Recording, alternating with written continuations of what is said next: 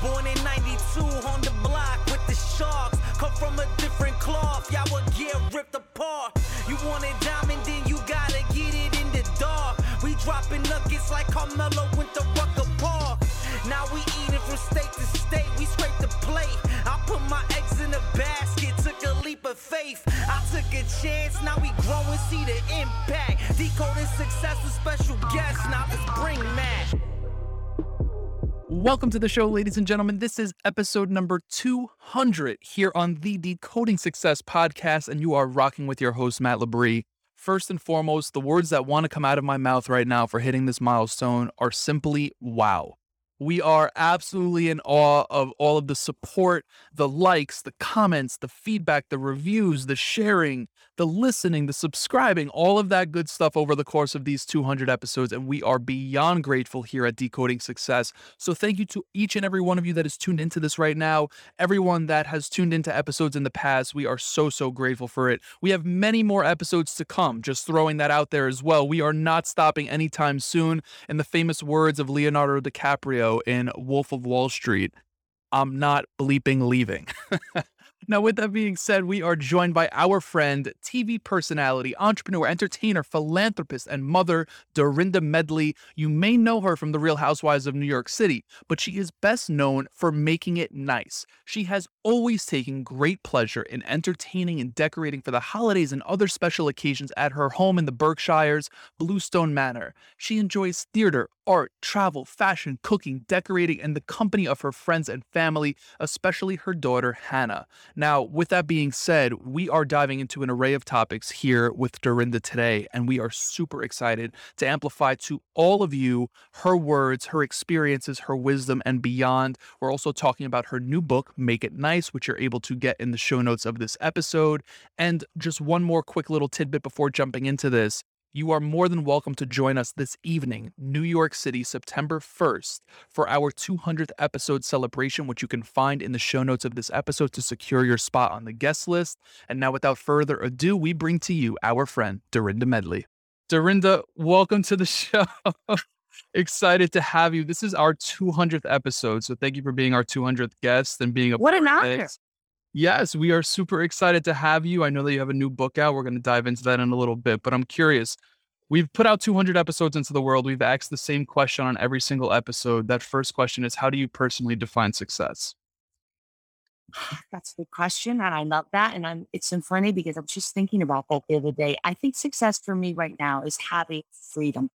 Mm. You know, I got to tell you, there's something about being 56 years old, having, lived the life I've lived, experienced the experience I have, raised a beautiful daughter, have sort of physical freedom, spiritual freedom, a little bit of financial freedom, and just to be able to really have ownership over your life. I think that particularly for me as a woman is an incredible thing.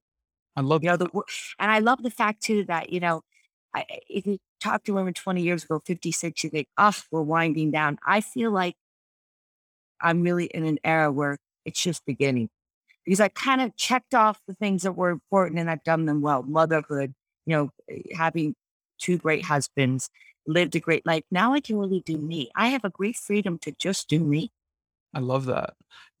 There is a very common saying that life starts in your 50s. Is that what you're alluding to? I think it does because, you shift a bit. For me, it's, my focus is shifted a bit. I've always been sort of, I think it's because of the way I was raised, that the ethnic and all the women in my family were all givers and nurturers and doers. And how do we make it better? And how do we make it nice? And there's something about being a little selfish and really looking after yourself and doing the things that you want to do that's really brought out a creativeness and a power that I don't know if I really had before this. Right. And COVID helped with that, believe it or not. Interesting. I'm curious, Yes. what would be your advice to a millennial like myself who wants to get everything done right fucking now? Like, I'm 28, everything needs to be done right now. That's the majority of our listeners. What's your advice there? Well, I think that's a problem because nothing is immediate. And usually things that are immediate aren't the most satisfying. My whole thing, like slow and steady wins the race. And everything that is worth obtaining is worth building. It's so much more fun to climb a mountain slowly and look at all the different plateaus and take in what's around you, then run up quickly and get to the top and miss out on all the stuff that's going on the side of the mountain, you know?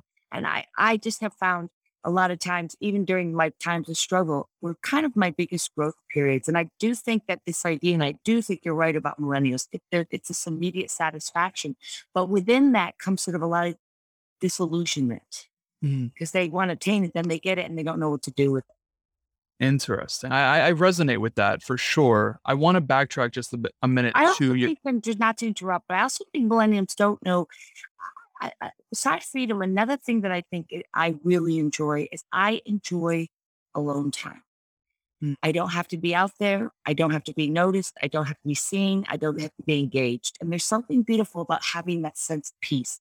Like I really enjoy myself. Sometimes, like I was thinking this weekend in the Berkshires, my daughter Hannah said to me, I was like, "What are you doing for Labor Day weekend?"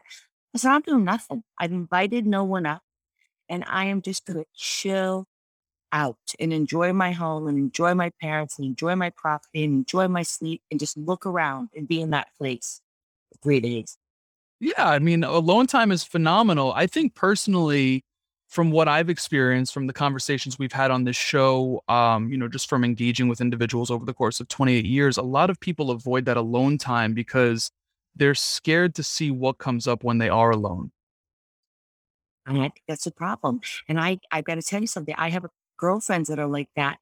And someone said to me not too long ago, "I just don't want to be lonely." And that really struck me as so bizarre because I'm like, I think people are probably their loneliest in situations that aren't correct. I mean, I would rather be alone and happy than in a with someone that wasn't a good fit for me, that wasn't going to allow me to grow. And because a good partner is almost someone that, you kind of were running in life and all of a sudden you look to the left and they're running with you. It should be seamless. And I think a lot of times, especially with a lot of my girlfriends, they're all about this vision of being, "I don't want to be alone." But what does that really mean? Right. What does that really mean? I mean, you and I both probably know people that are in relationships that, as my mother always said, I love my mother said this at one point, if we all took our dirty laundry and put it in the middle of the room, you'd probably walk away with your own. I love that. Well, just thinking about it, I think if you can't embrace being alone, being in a relationship is going to be extremely unhealthy for you. Correct. And my most healthy relationships, actually both of them, even though I divorced Hannah's father, we always remained very close and have a bond. And he was such a huge help to me with the passing of my late husband. And we were always a family unit. We always had our eye on the ball there. I just think that it's important to be able to be great when you're together and great with your apart. And Richard was so good about that. Richard had his own thing, but we really focused on our time together. We sorted it out. We had our date nights where we really made each other the most important thing. But then when we were together, I had my girlfriend, I had my hobbies, I had my things, and I think that's very important is to always have a sense of self. Don't lose self. Absolutely. Two, I think, which is very important too, is we live in a world now where everything seems to be so great and everybody seems to have it so much better and everything seems to be, I just don't believe it. I think life is tough. My mother, again, not to keep quoting Diane Sal, she said, 90% of life is monotony. If you have 10% that's joyful, fun, and smooth, you're doing good. Because the truth of the matter is life. Right. It's life. Absolutely. I mean, I was just cleaning my bathroom before this, okay? I had the scrubber out. We're going to throw on the Gucci. I was gonna. That's life. I was gonna ask. Are you cleaning in the Gucci? I had on my T-shirt. I was like, "Oh my God, 10 minutes." So I quickly went on and slapped down the lipstick. But boy, oh boy, I got that bathroom clean. But I love it. I absolutely love it. I want to touch on freedom. That's what you mentioned as your definition of success. How did you find yourself creating that in your life? um, it definitely took a while. And I think with each chapter in the book, you see that I grow a little bit more. I learn a little bit more about myself. I say, "Oops, that's not good. That burnt. I'm not going to touch that again. This was good." And I think you just slowly build freedom is about having the confidence and having the intuition to know what is best for you. And also, I've gotten much more comfortable with the word no. I don't feel, I used to be that person that says, oh my God, I can't come, my grandmother died, I broke my arm, my dog died. I would come up with all these excuses and it'd be guilt ridden. Now I just say, I don't want to come tonight. It doesn't work for me. I just did it for an appearance on Sunday. I was getting a sore throat on Saturday and I started getting all this guilt. I thought, I'm not doing that. I'm just going to call and say, I am too tired to go. I will not be my best self if I come and I don't want to do it. And you know what? What are you going to do with that? It's respectable. You know? Totally respect. Absolutely. Absolutely. You mentioned the book. Let's dive into that. Make It Nice. Firstly, Nice. you have to educate me. Where does Make It Nice come from? What? Talk to me about it. Come on. What? You gotta be ashamed of yourself. I'm doing this for our audience. Right now, let me get the leave button here. I cooked, I cleaned, I decorated, I made it nice. That became iconic on that show, The Real Housewives of New York City. But I think it's more of a sentiment than it is a saying, because, you make it nice. It's how you feel about the way you run your life, how you deal with people, how you run your homes. And it could be, I made it nice saying to people, I made it nice, so you better appreciate it. Or I made it nice for you. And I cannot go anywhere in the world, and I mean the world, without someone yelling it out to me. I think they have to have it on my gravestone. I made it nice, cocktails at 7. Because, and I do try to run my life with the best foot forward and making the best effort. And I love to host, and I love to have people in my home, and I love to have people around me, and I love to cook. And I just like that whole feeling of bringing people together and making them feel like they're important. They're important in my life. That's beautiful. Nice for them. There you go. I love that. Now, what do you feel like would be something that people pick up on if they read this book that they might not have known about you? Well, I think probably the one thing, the recurring thing from people is that, God, now it makes sense. Because I think when you're on a show, especially a reality show, it's kind of like people see the frosting to the cake, but they don't see the cake. Right. I think now the book has sort of connected the dots. I don't think people really realize how much I moved all over the world and, really a lot about Richard other than he was my husband. They didn't realize the journey I had to take with him to, bring him to heaven. And just, why I love hosting, why I love Bluestone Manor, how important my spirituality is to me, how important my family is. And sort of kind of brings it all together and say, okay, now I get it. Now I get her. Now it makes sense. Also too, like we were saying before, to tie it back to millennials or just what the world's putting out there. You go on reality TV and people love you, people hate you, there's this idea of wanting to be perfect. Well, you see in the book, it wasn't always perfect for me. And I'm okay with that. I'm okay to show my scars. I'm okay with each period and what happened and how I got through it and how I fought the good fight. And I'm hoping that, maybe someone will read it and say, that resonates with me. Wow, I get that. Exactly. That's how people learn, is through those scars, through those turbulent, that's how they resonate at least. So I'm curious, I know that you talk about them in the book. What do you feel like has been the most turbulent time in your life that shaped you into the woman you are today? Well, I think there's been many, to tell you the truth. I think the first time I moved abroad and I was in Hong Kong and it was before cell phones or anything. And I never traveled because I had no money growing up. The biggest trip we took was like Mystic, Connecticut. My mother would be like, wrap up the chef's Tacoma. We're going to Mystic for the day. I mean, that was a big trip. And just having to, my husband was working 15 hours a day. It was early years, like 1989, and just really having to be halfway across the world with no family, with no friends, and to wake up in the morning and just venture out and try to make a life. And I really had to grow up, not only as far as trying to occupy my days and figure out my new life, but I was, just then getting married to an investment banker. I was all of a sudden a grown up. Like the days of being flitting around Second Avenue and getting a manicure, pedicure were done. And I really grew up during that period of moving all over the world. And I definitely think what definitely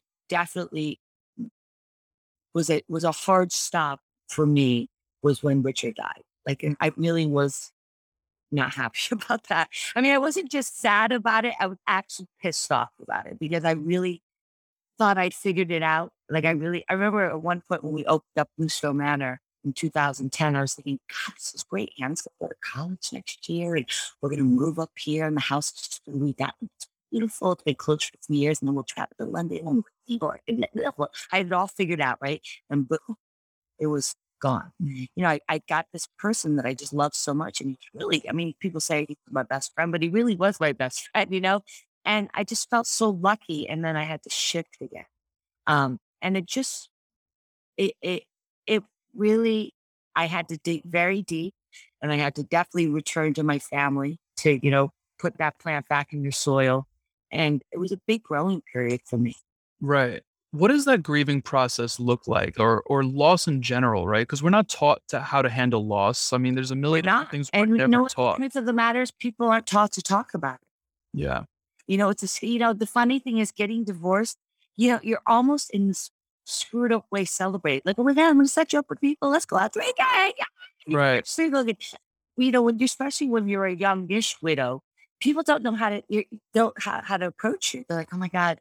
I remember once vividly, Richard, died November 16th, and the funny thing is there's so many people around, and then boom, after you bury him, it goes back to their life, and you're like, what? Mm. And you have to go back and look at their clothes and deal with all the minutia and take their names off bills, and just everything is a reminder. I remember one day I opened up a drawer and there was reading glasses. I was like, that's fucked up. I mean, excuse my language. I don't mean to. No, you're good. You're good. I was like, what? There's all these reminders constantly of the dead.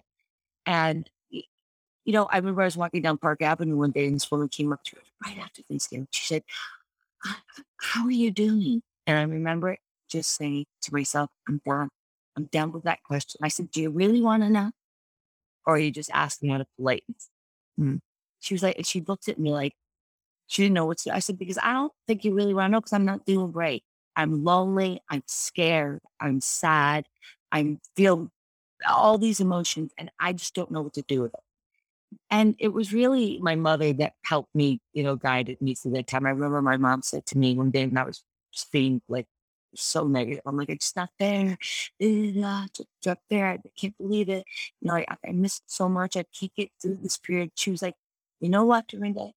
If he came to you 8 years ago and said, I'm going to be with you for 8 years, from beginning to end, I'm going to love you. I'm going to love your child. We're going to have a beautiful life, but then I have to leave. Would you take them? I said, yes. She goes, well, that's what you got. So now let's focus on that. He's dead. You're not. So we can keep doing this, but the outcome's the same. He's dead. And I remember thinking, so you're going to get up every day, wash your face, and take a walk with me. And that's really how it started. Wow. Back to home, back to home physically, back to home mentally, and really digging deep into my family values. And what that is so terrible becomes a blessing because you do value more people because people leave. Yeah. I often say to people, that experience you have when you walk by a graveyard, you're like, ooh, those people didn't make it. And one day my mother said, well, we're all going to be there. No one gets out of that one. Pretty much, right? We somehow think we're beyond it. We're beyond death, right? But life is a series of losses, and we have to take it. Culturally, we are taught. It's so funny when you study like the ancient cultures and the older, or even my great grandparents, there was sort of a little bit more of an acceptance of both birth and death, in almost Right. a more harmonious way. Whereas I think this generation and even present day, we're a little bit more like immortal in this weird way. Do you think that's because the life expectancy and the lifespan of individuals has drastically increased versus historical times? Probably. And, Right. there's so many ways. I mean, I'm a lot older than you, but I remember when I was little, if you heard the word cancer, they were basically dead. I mean, mother and partner had cancer. That was it, Right. Now, people can get through a lot. Look at what we just went through. I mean, we lost so many good people, but, life moves on. Mm. It does. It does. It's tough. I appreciate the vulnerability as well, Dorinda. I definitely appreciate that. It's tough conversations, so I appreciate that. But if individuals pick up this book right now and they could only take one thing away from it, what would you want that one thing to be? You're stronger than you think you are. Where does that come from? I think my family, Yeah. my spirituality. Were you I think that I really look back at it and I kind of was like, I kind of like looked at myself on the shoulder. I'm like, you're really strong, girl. Like you guys did a lot. I kind of was proud of myself for a moment.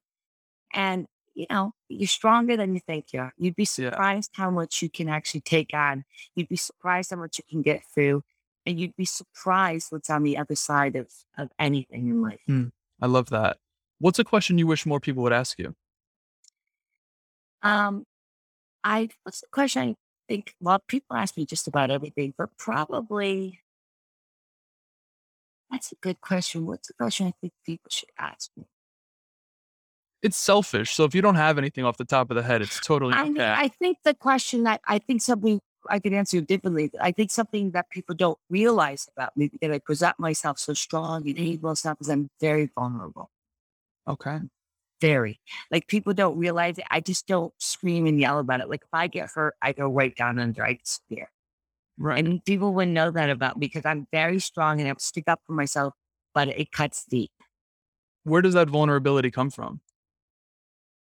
Um, Probably because I'm extremely loyal and Okay. I'm really committed. So when people don't, when people let me down, like really breaks my heart. Mm. No, which it makes sense. I mean, do you find And I don't take on people lightly. Like I don't have them friends. I know a lot of people do. I have obviously a lot of people know who I am, but I really have a close, deep set of people that are in my life because I make them my family, right? and I consider them my family. So when that doesn't work out, I get very I get vulnerable about it. Totally respectable. I'm curious, what's a piece of advice Dorinda received that she didn't want to hear but proved to be true? Um, Probably from my mom again. What's a piece of it? Oh, probably I would say that you can't do everything. Okay. Is that from your I mom? used to say, my mother used to say all the time, it's great to be able to do everything, but sometimes you're a jack of all trades and the master of nothing. Mm. And I'm a little bit of that. Like I put my hand in every single, the little boy that's trying to cover everything. That's me. And then I just get tired and I say, I'm done. And that whole dam falls down. Yeah. Is your mom your biggest influence? You've quoted her Yeah. numerous times. I love that. I call her Buddha in a girdle. Where does that come from in her life? I talk about in the book how there's this invisible stream from my great grandmother to my grandmother to my mother to me to Hannah. We have a very strong matriarchal line of women, very strong Italian women. They kind of let the men believe they were running the house, but we all knew who ran the house. I love that. I love that. That's so awesome. Last question for you. I always say my mother knew how to wear. I've never seen my mother wear a pair of pants, but she always looked beautiful when my father came home. It was a thing. I kind of get dressed. Your father's going to know, but boy, oh boy, my father listened to my mother. I love that. I love that. She wooed him with the dressing and the little makeup, and at the end of the day, she was commander in chief. That's amazing. I absolutely love that. Now, if you live to however long you want to live, you did everything you want. There you go. All right. So you make it to 150. You put out as many books as you want, hop on as many podcasts, TV shows, whatever. You've done it all. You've done everything you want to do. But if you could only be remembered for one piece of advice, what would that be? Kindness. Kindness. What about kindness? And being charitable and being aware of others. I always say to Hannah, Richard said one of the most amazing things to me once, and I think it's why his funeral was packed with people from all steps of life, from you could imagine, the parking attendant, everybody was there. He said, everybody has a story to tell. Everybody, but it's up to you to stop and listen. Mm. Agreed. Because there's the whole thing. I see you. When you see people and you make time to see people, I think people forget that. Even anybody, you just take that moment to connect. It is a game changer. I think it's probably the best negotiating tool anybody could ever have. Because the minute you make a connection with someone, they'll listen to you more and they'll honor you more and they'll trust you more. I see it all the time. Absolutely. Absolutely. What does it take to be kind and to see people in that sense? I mean, it's really hard for people to listen these days. Everyone wants to be the one talking. So I'm curious, like, what do you, what I feel like? You just said it. I think you got to listen and you have to be aware of their situation and be sensitive to the situations there. Right. Right. That's powerful. You can't be, that old poem, you got to be able to say kings and queens and paupers too. You know what I mean? Mm. Because at the end of the day, it's just luck where we are. I mean, you look what's going on in the world right now, and you get heartbroken about it. You look what's going on in Afghanistan, just all the different situations we have going on. Soldiers dying, people being stranded, and people fighting. That could be us. It's just the luck of the draw. Absolutely. Absolutely. Well, Dorinda, first and foremost, congratulations on the book. I appreciate you hopping on here for episode 200. I know. Wow, that was like a test. Did I pass? You passed with flying colors. I mean, I could have kept this going, but I want to make sure that I keep your promptness. Your books are sold, and the audio is on is in my voice. Awesome. So you did the Audible as well. That's very cool. I also do late night phone calls. No, I'm kidding you. I love it. I'm going to make old school. I'm probably not appropriate to say that anymore. I'm sure I'm going to be part of the cancel culture, but that's okay. I love it. I'm going to make sure that the link to get the book is in the show notes, as well as socials, websites, all that good stuff. But just want to express my gratitude again. Congrats on the book, Dorinda. Thank you for joining us. Thank you so much. Bye now. And there you have it, ladies and gentlemen, episode number 200 of the Decoding Success podcast with our friend Dorinda Medley. Make sure that you're checking her out on social. I'm sure a lot of you already are. You could do so in the show notes of this episode, where you'll find all of her social handles actually hyperlinked. On top of that, you'll also find where you can grab the book. Grab yourself a copy. I was sent one. It is phenomenal. A lot of deep, inspirational, turbulent stories that are really quite remarkable. So I highly suggest checking that out. On top of that, if you want to join us in New York City this evening, September 1st, you are more than welcome to do so. We would love to host and have you. You could check that out in the show notes of this episode as well. And lastly, if this made an impact on you, or if any of the 200 episodes we've put out in this world have made an impact on you, sharing this one with your friends, family, on social, whatever the case may be, would mean the absolute world to us. So we love that. We love you. Thank you for tuning in. Until next time, everyone, be blessed. Peace.